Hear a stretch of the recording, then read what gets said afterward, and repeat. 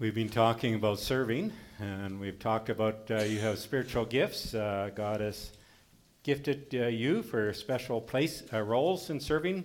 Today I want to just change our thinking to what we all should be doing.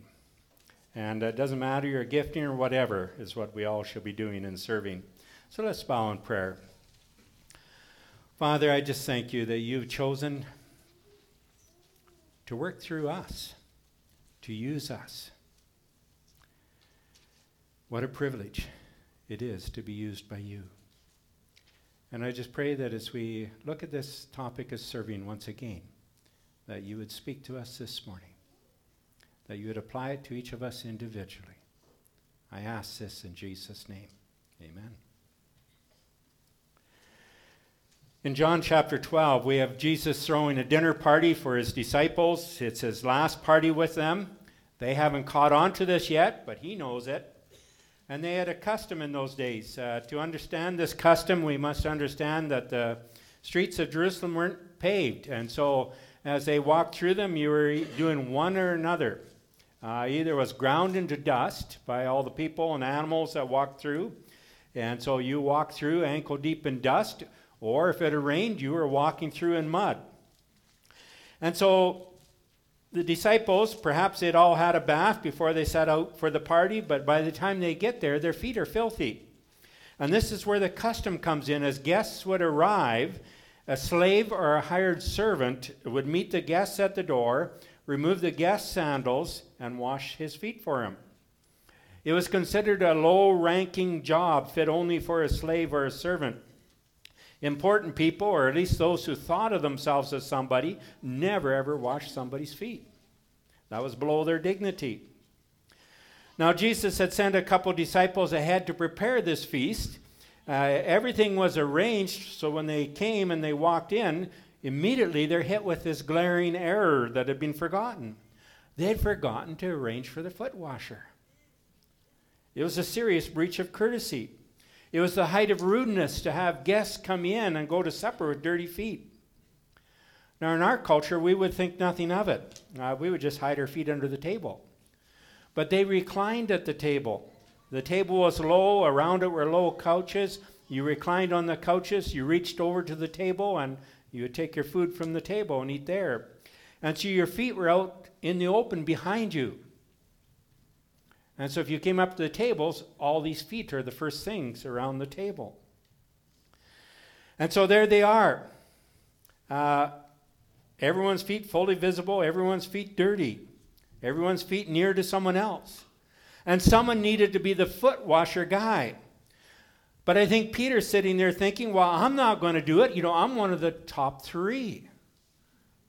I rank higher than the rest. Let one of them do it.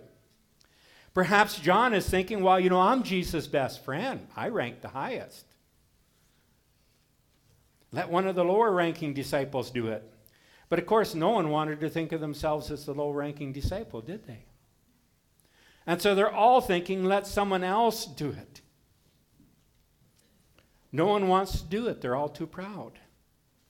And it's an awkward moment, and it passes. With them all reclining there, waiting for the meal to begin, all pretending that nothing was wrong. All of them waiting to see which one of them would be the servant. It was the job that no one wanted. And the Bible says the food was served. It was an awkward moment. When I was going to Bible college one day, I was having lunch in the cafeteria, and our table, each table seated 8 around it. We had 7 guys around there, and this girl, so there was one chair left. This girl walked up to our table. She approached it. She stood there. She made sure she got the attention of all of us. And once she had the attention of all of us, she took her tray with all the food on it, and she just deliberately did this and tipped it. And everything went crashing to the ground, to the floor.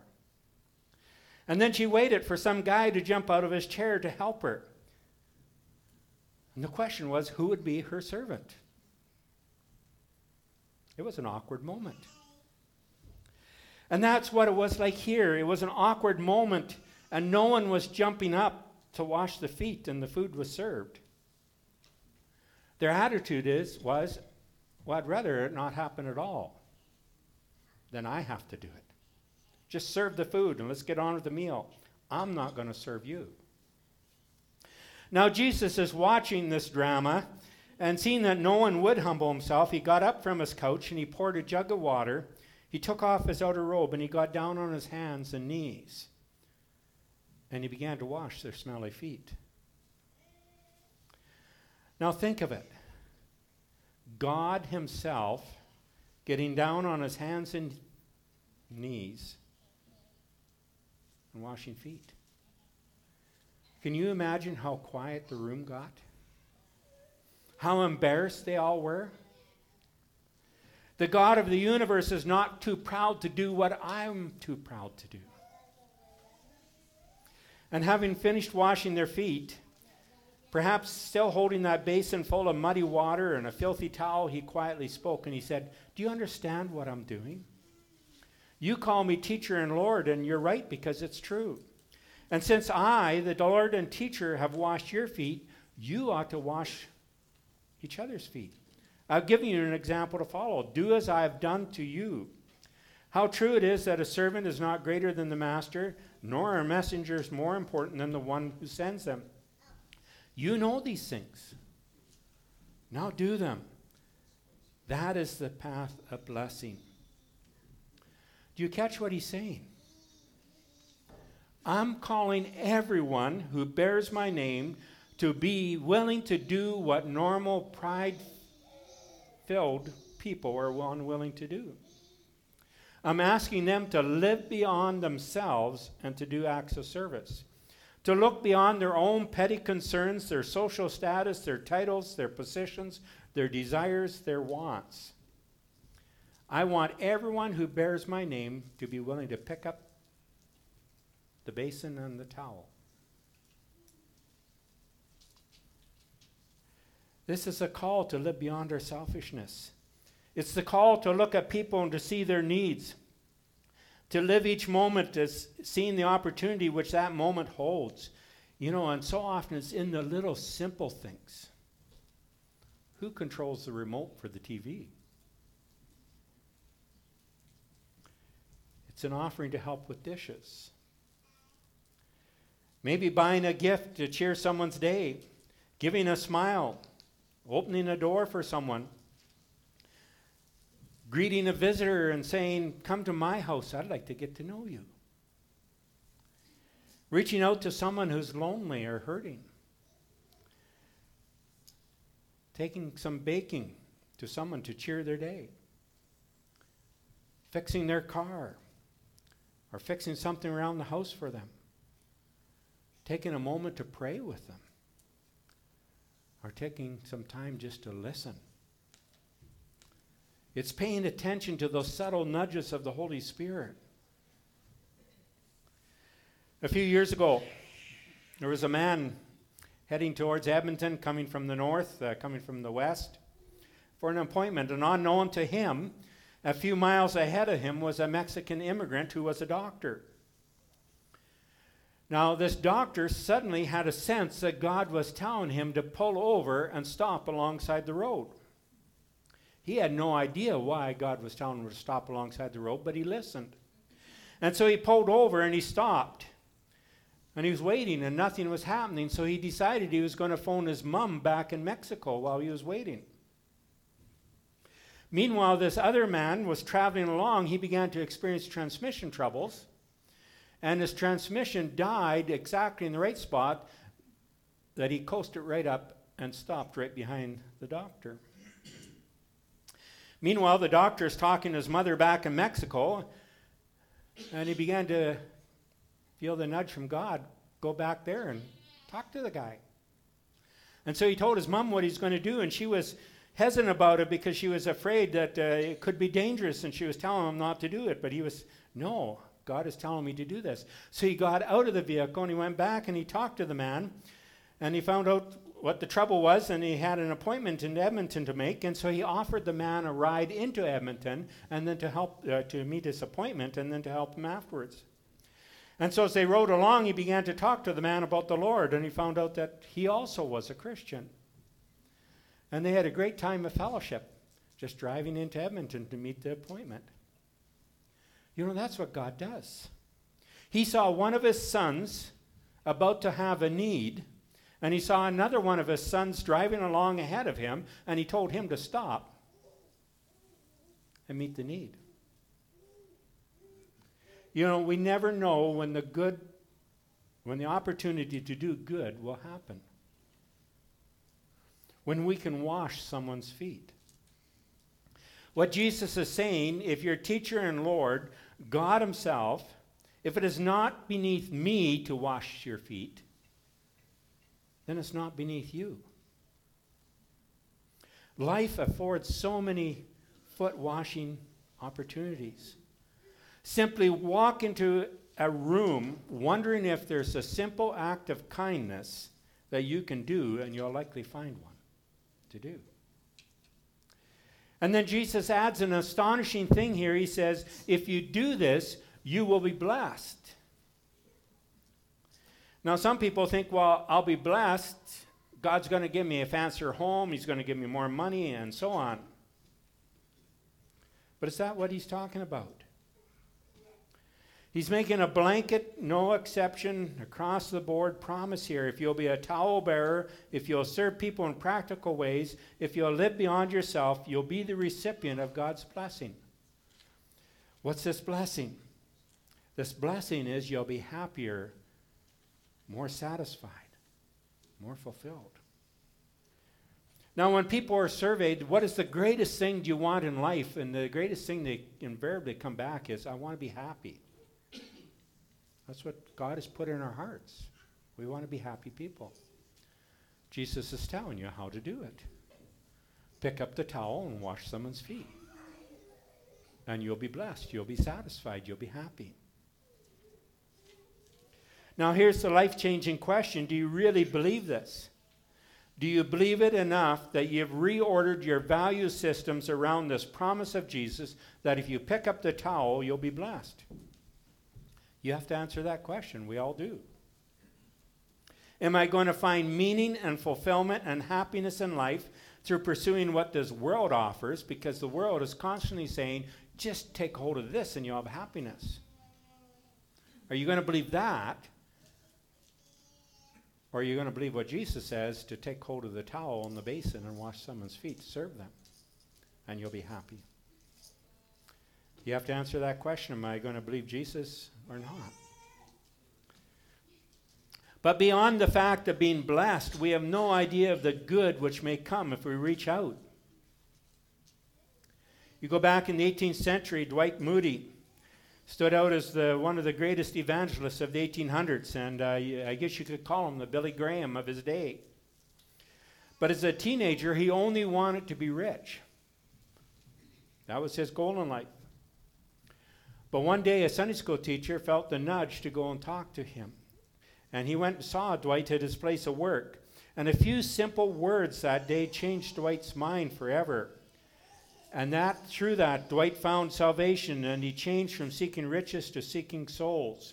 And he impacted a whole generation of Americans. All because the Sunday school teacher just spent a few minutes talking to him and encouraging him. Through that, you can chase the chain all the way down to Billy Graham and Billy Graham's salvation, and then the impact that he had on the world. All going back to a few words by a Sunday school teacher.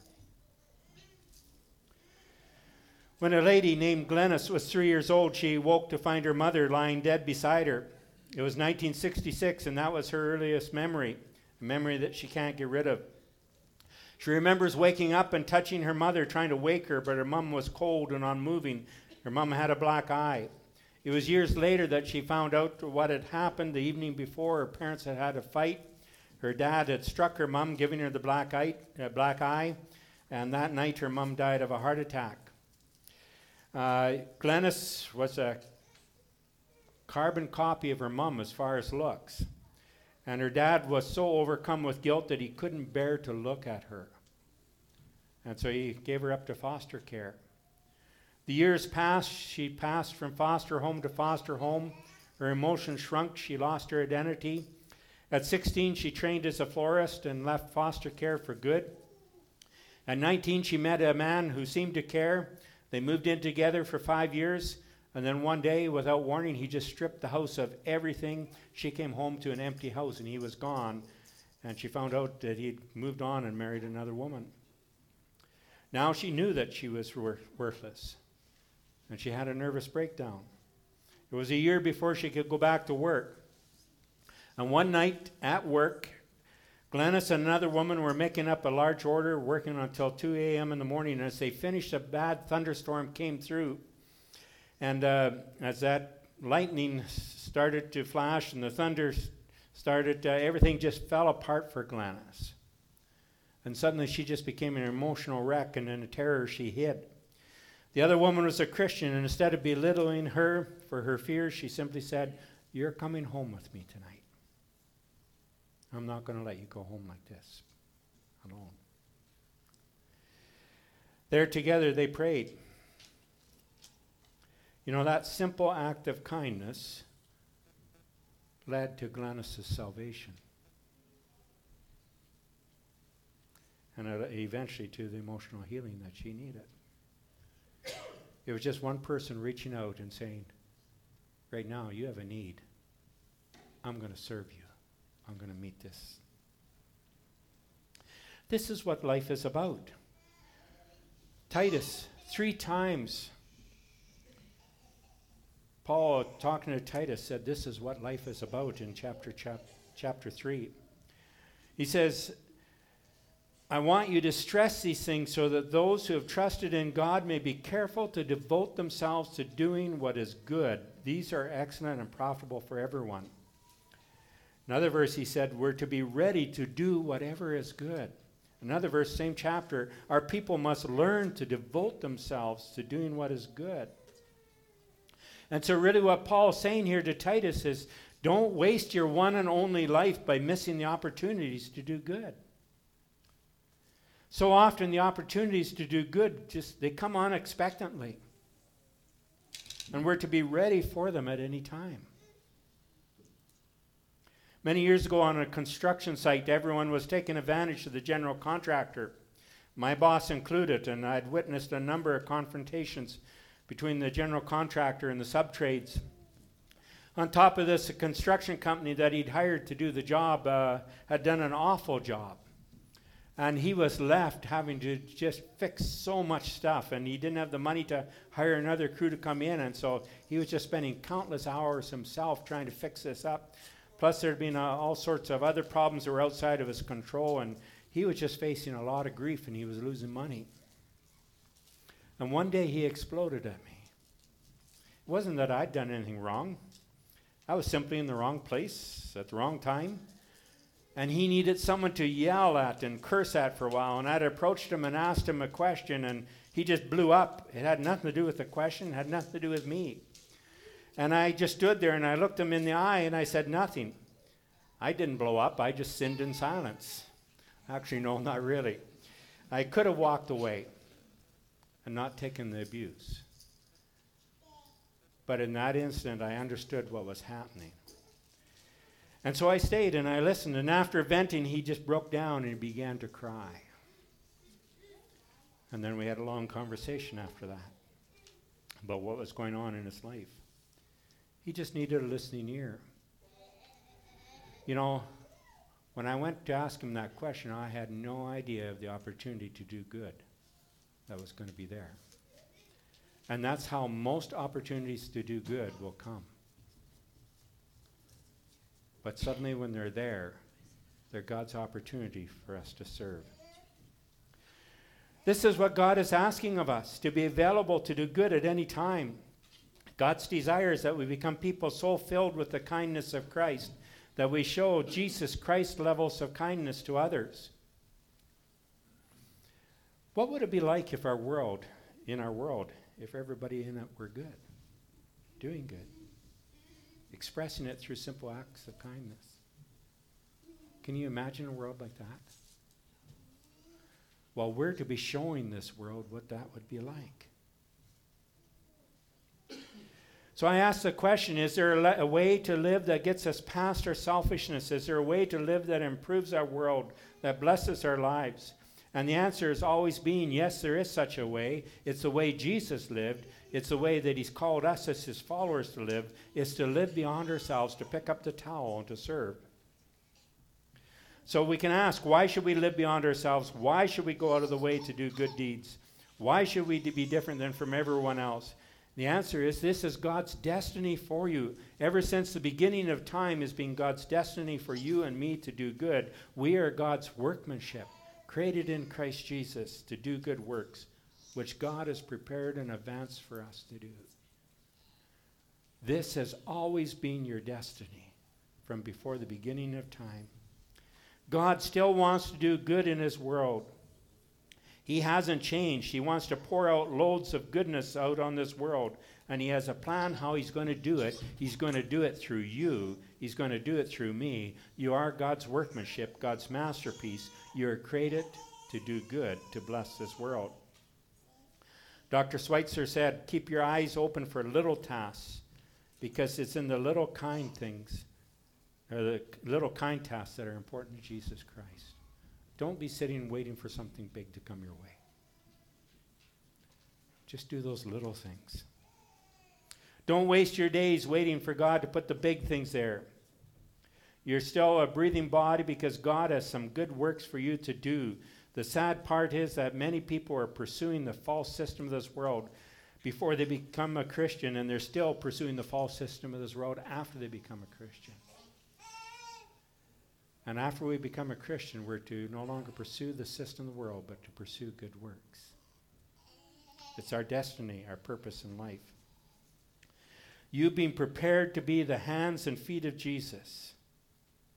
Now, we all know this parable of the Good Samaritan, of the guy walking down the road, and there's a guy walking down the road and finds a bloody, beat-up, unconscious man. Others have been there.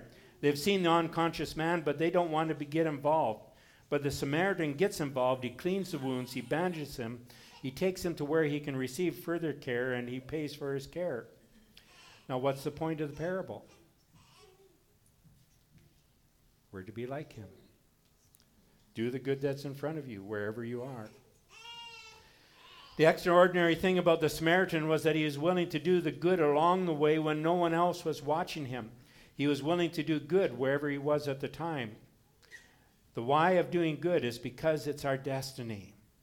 God has prepared in advance the good we're to do. We're the hands and feet of Jesus. The where of doing good is anywhere you are. What about the how? How am I to do good? Well, I'd say however the Holy Spirit leads you. And no, that's not a cop-out answer.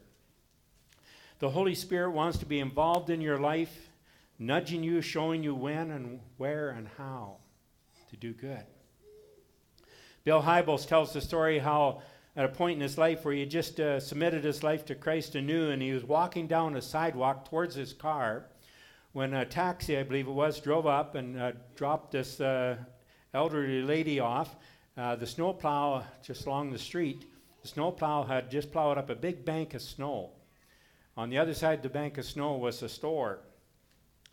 And he walked on by, and suddenly he just felt the Lord saying to him, "Turn around, Bill." Why?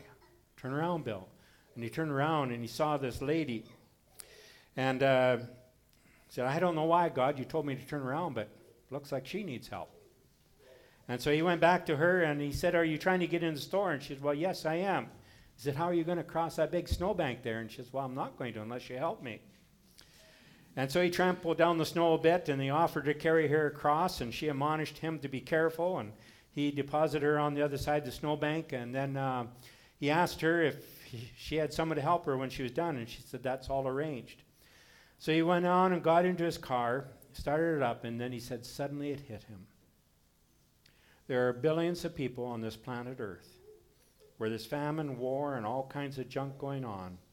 And here's our good God in heaven, and he sees one of his frail elderly daughters needing a hand to cross a snowbank.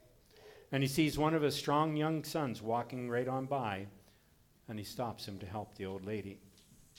It was in the heart of God to help that old lady over the snowbank.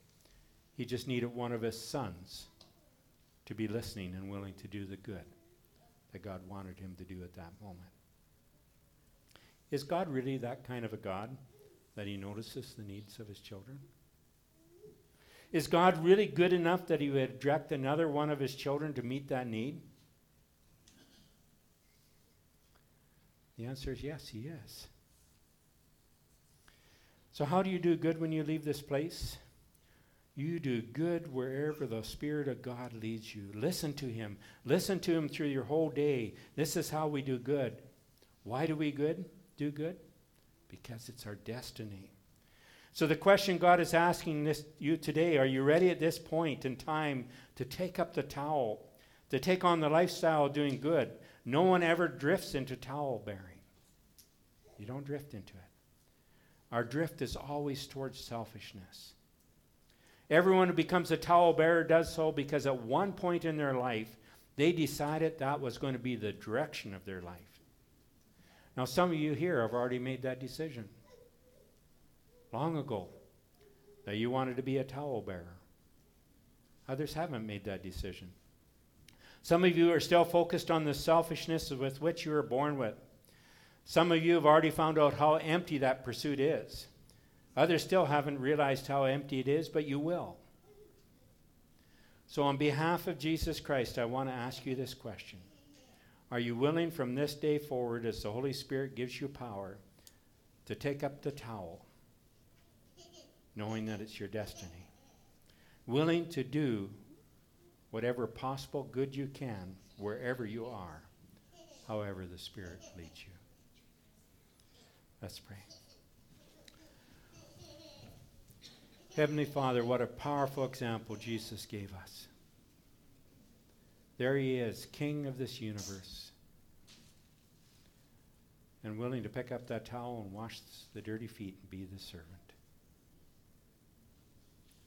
And in the same way, he says we're not above him. So if he, the master, is willing to do that, how much more should we be willing to do it? I pray that you would just make this the attitude of our hearts, that we would be servants. I pray that you would open our eyes to see the opportunities that are in front of us. I pray this in Jesus' name.